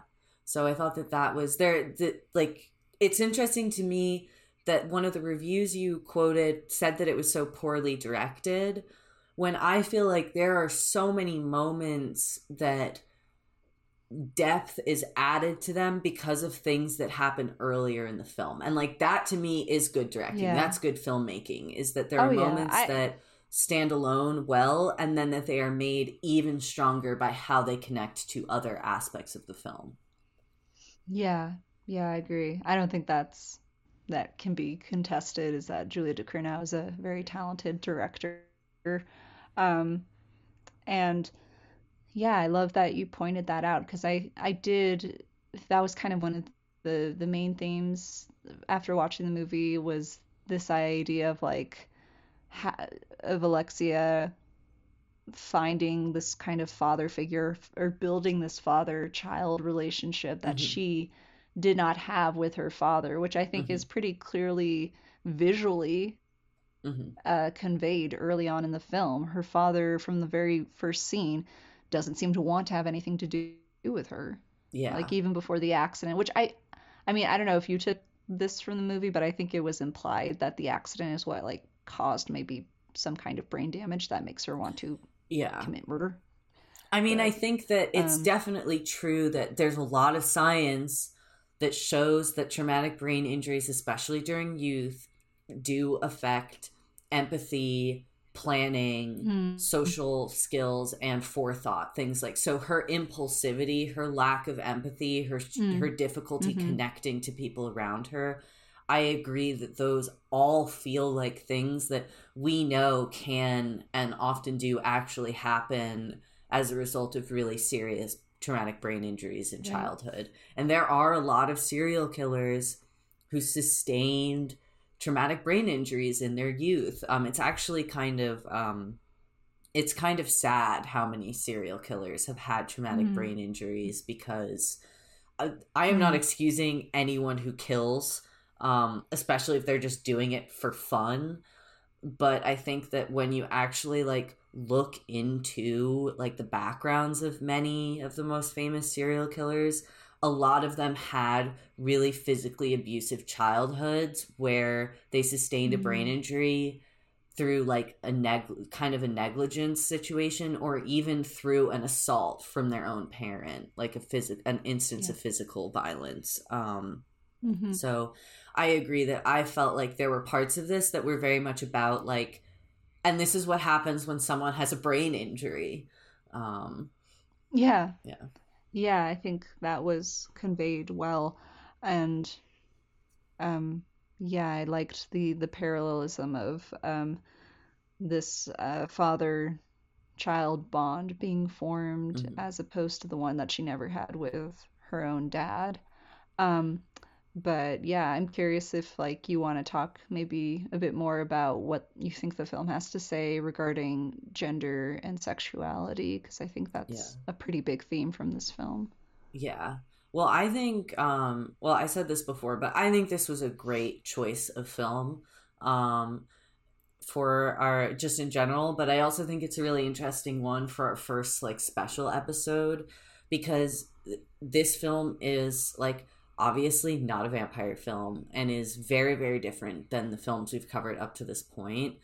But I think that the way that this film engages with themes like gender, sexuality, desire, violence, Hmm. all of those things are very easily found in the vampire genre, and are themes that the vampire genre overall is like very invested in and kind of go hand in hand. But in terms of my like overall thoughts and like those themes, I think that one of the things that stuck out to me about this film, and we talked about this a bit in terms of like, this film isn't really telling you how to feel. I think that Julia Ducournau, like, she likes to make movies that are uncomfortable to watch, that are Yes. like upsetting or disturbing. I think that she Yeah. likes to create like a very difficult viewing experience. Um, She but like in she Yeah. very much kind of falls into the French extremity tradition of Hmm. filmmaking. I mean, whether that's something she's conscious of or not. I mean, for our listeners who don't know, the French extremity film movement um, occurred between the 90s and 2000s, where Hmm. it's a subgenre of French horror films that deal with controversial or taboo subjects, and they're very much focused on like kind of just very graphic, explicit depictions of violence, sex, Yeah. things like Pretty that. intense bursts of like really, really like gruesome stuff. So I think Yeah, like High yeah. Tension and High Tension, Martyrs, Martyrs. Irreversible. Mm. Yeah. Like it doesn't even necessarily have to have like a supernatural or Hmm. like element. Like it could be a Yeah. straightforward, technically a straightforward drama or thriller, but it Uh-huh. has that kind of like an uncomfortable level of explicitness, I would say, Hmm. and graphicness. Yeah, I think that that's a great connection to film history and the larger context of this film. I also think that you're right to bring up taboo, because sort of under the umbrella of like gender and transgressing against gender and familial relationships and kind of like broken father child connections. Well, one thing that I noticed was the absence of mothers. Mm. Like Adrian's mother briefly shows up and is like, I don't want him, I don't want to be involved. She kind of walks away, and we never see Alexia's mother, or do we? I thought that was her sister at the Um, beginning. I guess that was her no, mother. that is her mom, but her Okay. mom's like in two scenes and pretty Uh-huh. absent. Like she has Yeah. no importance to the plot. Yeah, it's Which interesting that we is have mhm. this person who's pregnant, kind of at the cusp of becoming a mother, and so much of the film is more father relationship focused. But one Yeah, which thing, mhm. well, I was just gonna, and well, why don't you go first, because my thing is pretty intense and kind of, I Oh, think, will okay. trigger No, yeah, no. other discussion points. No, it's okay. Yeah, please hold on to that. No, I was just gonna say I think that is a recurring theme in Julia Ducournau's work. which in Raw, the mom is pretty distant, and this is going to have spoilers for Raw, so if you haven't seen Raw, go see it. But Yes. the mother figure is pretty distant from Justine and her sister Alexia. And at the end, it's revealed that Justine's cannibalism is an inherited kind of genetic Hmm. thing that she got from her mom. Yes. And the father has this really great final scene with her where he reveals that he, throughout the years, has been letting their mom pretty much eat a little bit of him whenever she Yeah. wanted. And Nibble he's a like, chunk he off. nibble a chunk off. He'd been very buttoned up in terms like long sleeves Uh-huh. and Yeah. collars and everything. And so she takes off his shirt and you just see these extensive like pits and scars, and Yeah. it's so gruesome. And Hmm. he just says, "Don't worry, I'm sure he'll find a solution." And that's how the film ends. And Yeah. but there is already kind of this there's like there's dialogue with the dad, not with the mom. Like there's Yeah. this more, if there's a parental figure I'm getting from the two films I've seen by Julia, it is going to be a father with a daughter Hmm. character Yeah. or Well, child I character. think that kind of dovetails into what I wanted to bring up, and was one of the things. A lot of things struck me about this film, but this was one thing that kind of stuck out to me in terms of just like consumption and stuff. Mm. Is that I felt like there were a lot of that, like incest was kind of a theme here. Like there were moments that Mm. felt like they were about to tip over into incest, because there are several times throughout the film where, and maybe this is, maybe some of that is because I'm an American and physical affection can be very very different in other countries, especially Mm-hmm. Europe, but there are several Mm-hmm. times where Vincent kisses Alexia slash Adrian, in a way Yeah. that feels like, where they never kiss each other on the mouth really, but he'll Mm-hmm. kiss like her face and her head, and there's even some moments where she kisses him, and he kind of just watches her do that sexy dance on the fire truck for a little Mm-hmm. longer than I would have guessed that he would. And then he sees her, this was actually kind of tender moment, but he sees her in a towel and the towel falls, and so he sees that Yeah. she has breasts, and then he rewraps her in the Mm-hmm. towel. But those final moments before she gives birth, she goes and lies down in bed with him and kind of like Mm-hmm. kisses his stomach and then kind of moves up his body. And to me, it felt very plainly like it was about to get sexual, because he even reacts and kind of pushes her away and jumps out of bed Mm-hmm. and is like, "Stop it! What are you doing?" Um, Yeah. Yeah. so Because they do kiss I in that scene. yeah, you're okay, you're right. There is one time where they kiss on the mouth. So I felt like incest was something, and like, yes, it's not literal incest, but because Mm-hmm. she's not actually his son. But we have the scene where he says, "I don't care who you are my son, you will always be my son." Yeah. So I feel like incest is definitely being evoked multiple times throughout the film. Yeah. I would agree that that kind of undercurrent is definitely there. And yeah, part of me just wonders is like kind of because we were talking earlier about how like the binary of gender is like kind of being fucked with by Alexia, Hmm. and she's not really occupying any specific gender identity here, or she's like, I guess, kind of transgressing like those traditional binaries or boundaries. And here it's almost like when you bring up incest, it's not like, no, I don't believe like Vincent had like an incestuous attraction to his son, but I think it's almost like a, you know, you're my child, but also you're kind of not my child. So the Uh-huh. traditional boundaries of intimacy and what's appropriate maybe is kind of going out the window here. Yeah, And because she clearly doesn't understand how to connect to people as well. right, yeah, and I think the Vincent character's just been like so broken by losing his child. He Mm-hmm. needs like essentially to get Freud in, he needs like an object to occupy that lack, sort of, Yeah. which she fulfills, but also because it's not the traditional you are my actual son Mm-hmm. and we have a traditional father-son relationship, those kind of boundaries are blurred, I think, a little Uh-huh. bit. I think this might be an interesting moment to bring up because I said dogs will come up again later.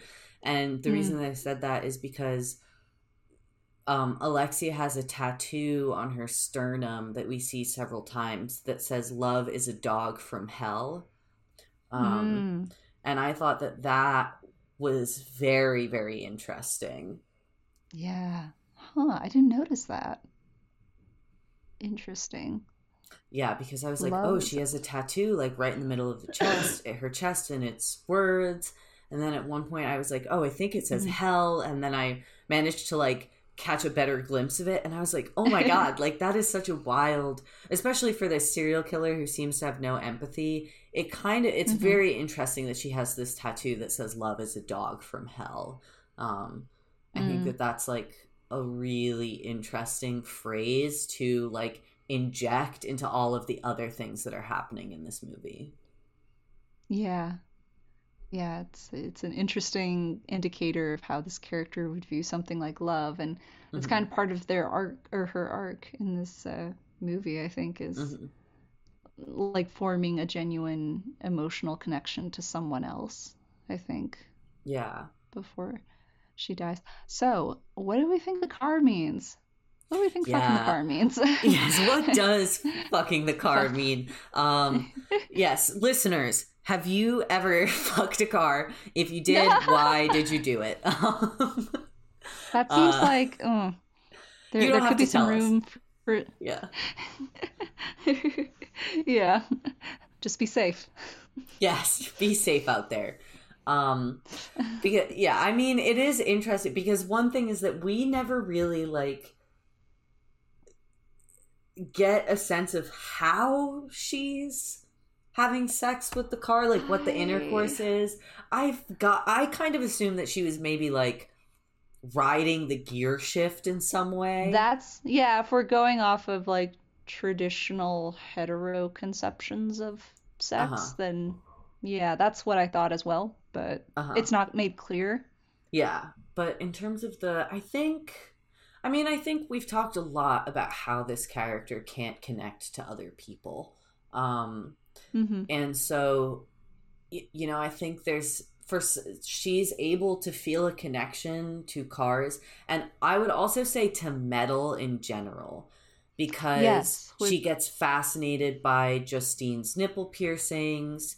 Her hairpin is also a metal spike. She kills the people in the house in part with a metal mm-hmm. poker. um, so I think that she clearly is a character who is like, I think that she has a special relationship to cars and vehicles, but I think that there is Mm-hmm. also a larger implication that she's attracted to metal. Yes, I agree with that. And I just thought of this, but going back to the end of the first sequence where she embraces the car and kisses Hmm. it, I just realized like I think she's trauma bonded to cars. Oh, that's a great point. Yeah. Yeah, She almost because died. yeah, she did almost die. And I think that the way, we didn't talk about this at the time, but I feel like the way they shot that car crash was great because Yeah, that was what, felt very yeah. realistic. Yeah, we start inside the car and then we hear the sound of him losing control of the car, and then we cut out to a wide and we see the car kind of hit the side of the highway. Like, it's a highway with a cement barrier. But what I really like about it is that everything is kind of through implication, because we don't see the result of the crash other than the blood splatter on the inside of the window Mm. that she smashed her head in. And so it takes a moment where Hmm. you're like, oh my God, what happened? And then you realize that, like, oh, she must have hit her head. because you see this blood splatter and this kind of like some fractures in the window. And then we get a much more intimate and up close view of the surgery where the metal plate is being put in. So yeah, but your idea that there's like a trauma bond, I think that that's a very reasonable reading of this character's decision to like have sex with cars. Yeah, or work with cars essentially, Yes, where she's you know, showcasing them. And but yeah, in terms of what it means to have sex with the car, I I don't know, like yeah, I think it is kind of what we talked about, where she has trouble connecting with people, but she has this fascination with like cars, and to a wider extent like metal. Yeah.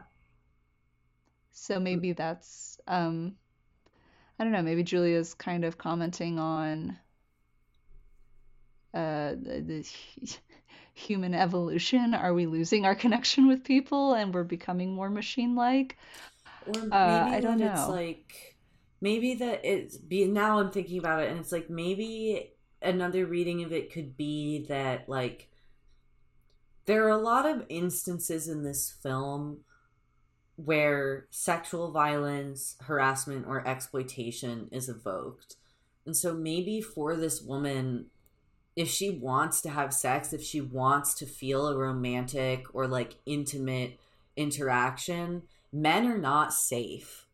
Like Yeah. we see a lot of instances in which men are not safe. And that's not like me saying I don't think men are safe in general, but like the film, one of the earliest scenes, like with like the first scene with a man, is a guy who accidentally, and it is an accident, but accidentally gets his daughter into a car crash that almost kills her. And then the next scene with men is these crowds of men ogling and sexually harassing the showgirls at the car show. And then we see a much more specific example of the guy kind of sexually harassing and assaulting her through the car window. And so like, and then there's like the aggressiveness of the dancing. There's just so many moments where and the men on the bus, there's a lot of moments where men are not safe sexual subjects, or where like, Yeah, even yeah. yeah, no, I was just gonna say, like, even Vincent, who is the main male character, and we as the audience grow to like him, like he's still like possessive and controlling, at least Yeah, he initially. Like locks when he tries her. to Yeah. escape, he's like, "I'll kill anyone, even myself," and it's like, Yeah. "Oh, okay." So it's like Yeah. it's still, even though he becomes a safe Uh-huh. kind of emotional anger, he's still introduced as like, even when she's trying to use him as a method of escape, he's still not safe. Yes, like he locks her in the car. She's kind of hmm locked in the house in her own bedroom. So I think maybe there's this implication of um, like what's a woman got to do to get Yeah. to, Movie in a nutshell. Can a woman have a hobby? Can she not yeah. serial kill and Yeah. Where's a woman to without find men? a good lay? But I think that, I think that there's a lot of ways to interpret it. And then, even because with, incest, I think it would be difficult to argue that incest is never at issue in the film. Like, I think that I would, if someone was like, incest isn't a theme, I would be like, okay, well, like, did you just close your eyes through several scenes?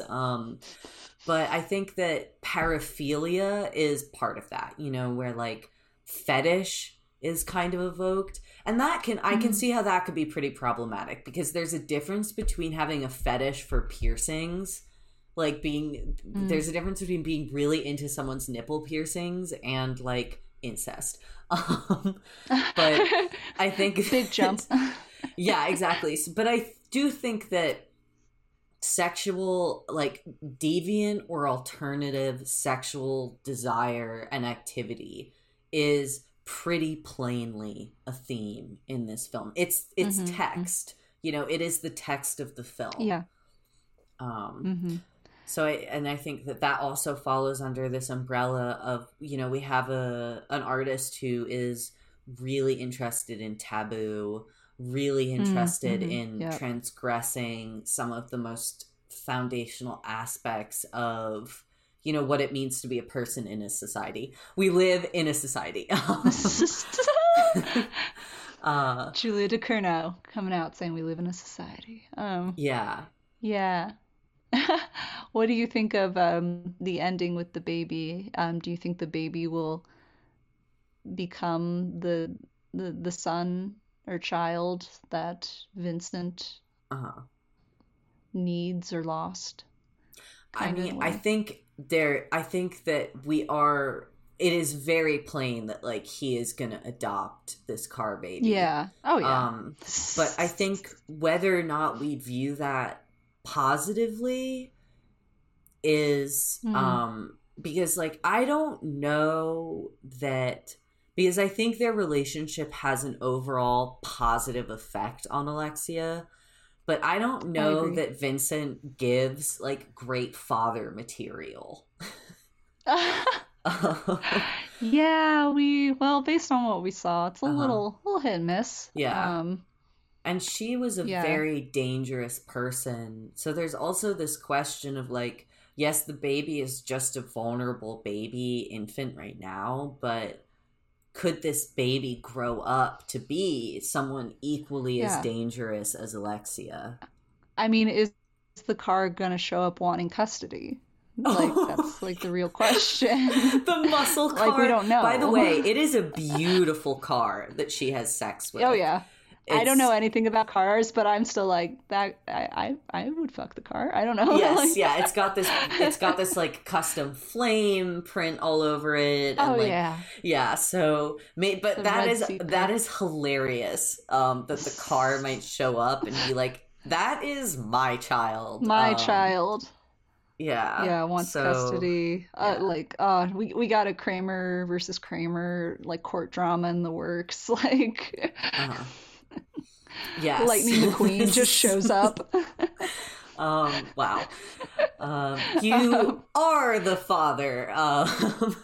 But yeah, I think another thing that with like this with father-child pregnancy, and in terms of, we talked a little bit about the relationship between this film and Ducournau's first film, Raw.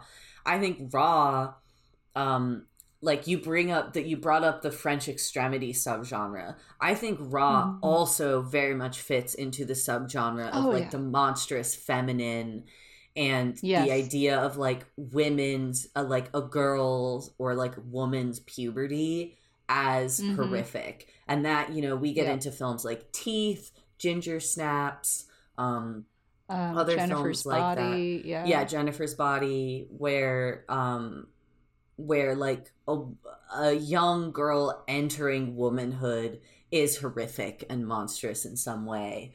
And this explores that move from like womanhood to like pregnancy into motherhood.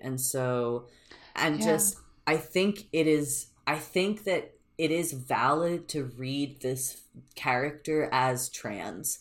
I don't think you have to read it that way, but I think that it would not be completely unreasonable to argue that Alexia can be read as a transmasculine person.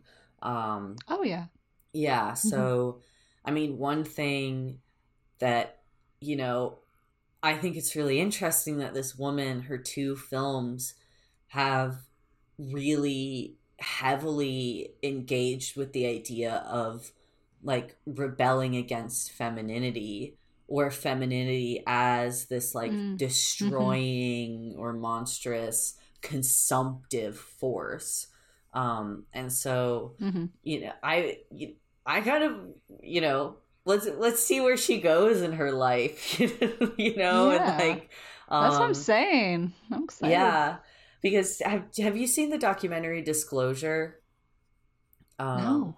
Well, it's about the history of trans women and trans femininity in cinema, Mm-hmm. and they Mm-hmm. talk a lot about Psycho and Alfred Hitchcock, and they're interviewing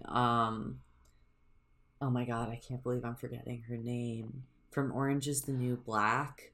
Oh, Laverne Cox? Cox. Yes, Laverne Cox. They're Yes. interviewing Laverne Cox, and she's talking about how, like, Hitchcock had so many movies about, like, cross-dressers and people who pretend to be women.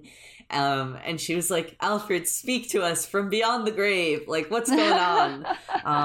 So Oh it'll be my interesting God. to see if she continues to explore this idea of, like, you know, kind of some trans themes. Yeah, But I yeah. agree. Julia has a really good interview with Sharon Stone, I think, where she talks about like how she wanted her film to be about like breaking down gender binaries and like Hmm. not seeing gender in any kind of binary, Hmm. which I think is I think she did that very well. Um, and you could definitely read Alexia's character as trans. Yeah.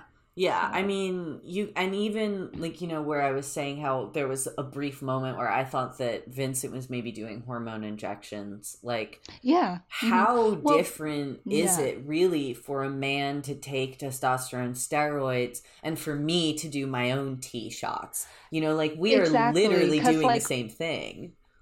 no, exactly. Like I thought of that when you brought it up because there's like certain I forget what the term is, like there are certain procedures and surgeries that are like codified by society as okay, like Hmm. for cisgender people to Hmm. do, to inhabit their gender more fully. Hmm. But if it's, for instance, like a woman getting plastic surgery or changing her Yeah. hair color or doing like even just like basic things like makeup, skincare, Yeah. and then like you're saying with Vincent, taking testosterone because he's like I think his character presents as traditionally guy's Yes. guy, and he's like in a very masculine coded line of field, which is like Yes. firefighting, Yeah. EMT, and he like acknowledges he's aging and he wants to maintain that level of, I Yeah. guess, virility or strength that Yeah. he believes he as a man should have, Yeah. and that's all like Absolutely. considered by society as okay.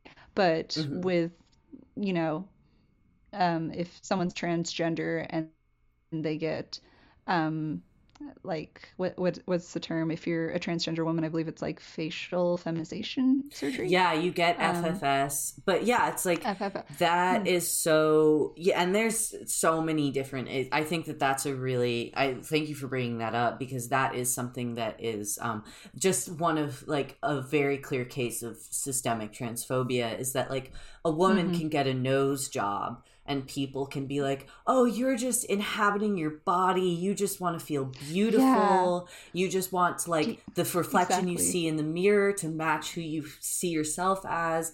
But then when a trans woman wants to get a nose job, it's like, well, you got to go Hmm. to a psychiatrist and a therapist, and like you got to like live as a woman for a year, and like Yeah. there the requirements around feminizing or masculinizing medical procedures for trans people are so different than for cis people.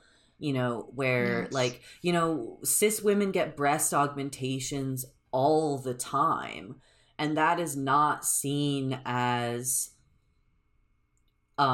I mean, actually, I mean, there are people who think that the pressure to get plastic surgery, that misogyny does kind of contribute to a Hmm. culture of plastic surgery, which I think is like a very valid and real thing to talk about.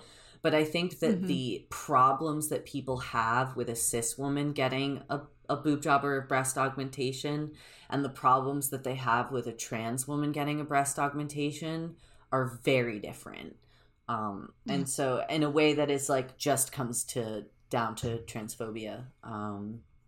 So I think that the way that, I don't know that this person, that Julia Ducournau, was necessarily like thinking in literal terms about this as a trans narrative, but I think that subconsciously that is what's happening. And even if it wasn't her intent, like we talked with Nosferatu, we talked a lot about the effect of a film as separate from the artist's intention. And this is another film where, like, even if that never in a million years crossed Julia Ducournau's mind, which I highly doubt would be the case, this film still very much can be read as a story about transness.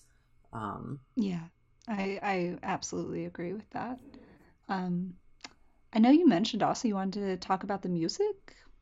Oh, well, I just think, like, well, that the thing with that really was that because we went from a film from the early 1930s to the early 2020s, you know, music plays such a different role in this film than it has in any of the films we've talked about up to this point, you know, where we have, like, kind of a soundtrack that is essentially like popular music. Like, there are scores, there are like scored aspects of this, but a lot of the music is like the song that's playing during the car show is a cover of, I think, a famous song by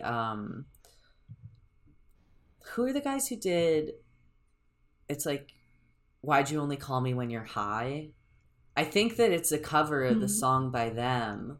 But then there's like, let me see. There's a scene where She's Not There is playing. And I was like, it was another moment where it's like, it's not subtle, but I'm having fun. You know, where it's like, she's not there. And then she's kind of like doing crazy stuff, like writhing around on screen and like, right. Yeah, or like we have a character named Conscience or something. But I think that, the you know, there's... during the car show is called Doing It to Death by the Kills. Okay. So not that band at all, but yes, the Kills. Okay, I do know that. Yeah, but and not a cover either then. But I think that, like, one thing is that films and storytelling has become a lot more complex. You know, like, even just looking at something like that intro sequence with the car parts, like, that title sequence is undeniably part of the storytelling. And so, like, all of the films that we've talked about on this show beforehand, the title cards were just there to convey information about what the film, like, the film and who made it and who's in it. And, you know, this title sequence is like, it establishes setting, it establishes one of the most prevalent visual motifs throughout the film. It's, you know, what we talked about in terms of the sound going from non-diegetic to diegetic. Like, those are all complexities that we had not developed at the time that, you know, Nosferatu and Dracula and Vampire or Vampire, you know, and the music, I think, was part of that as well. And I think some of that is down to just music that has lyrics, because it's like, you're at some level you're going to experience that kind of like dialogue. So I think that was just one of the ways that I felt that 90-year jump, you know? Yeah, absolutely. This episode is becoming a bit long, but this is a really complex film. But one thing that I wanted to say is that I actually do feel like there are connections to vampirism here. Because I think that you can see Alexia as someone, like, I think the idea of being parasitic, I think, comes up, you know, where, like, she deceives this man so that she can insert himself into her life and kind of sustain herself through that, you know, because she would just be in prison or whatever if she hadn't kind of latched on to his life. And then clearly she is horrified by her pregnancy, which is another thing that could be connected to, like, the trans aspects of this narrative. But she clearly is terrified of this pregnancy and wishes it wasn't happening. She literally tries to give herself an abortion. She's also shown punching her stomach at one point. so there's like pregnancy as this vampiric or parasitic force that's like, you know, this baby, this evil baby that she, you know, that she doesn't want, you know, could also be viewed as kind of like vampiric in a way. And you know, just that her role is as this like kind of unfeeling like wolf in sheep's clothing that just kills indiscriminately for her own pleasure. Those things feel vampiric to me. Yeah.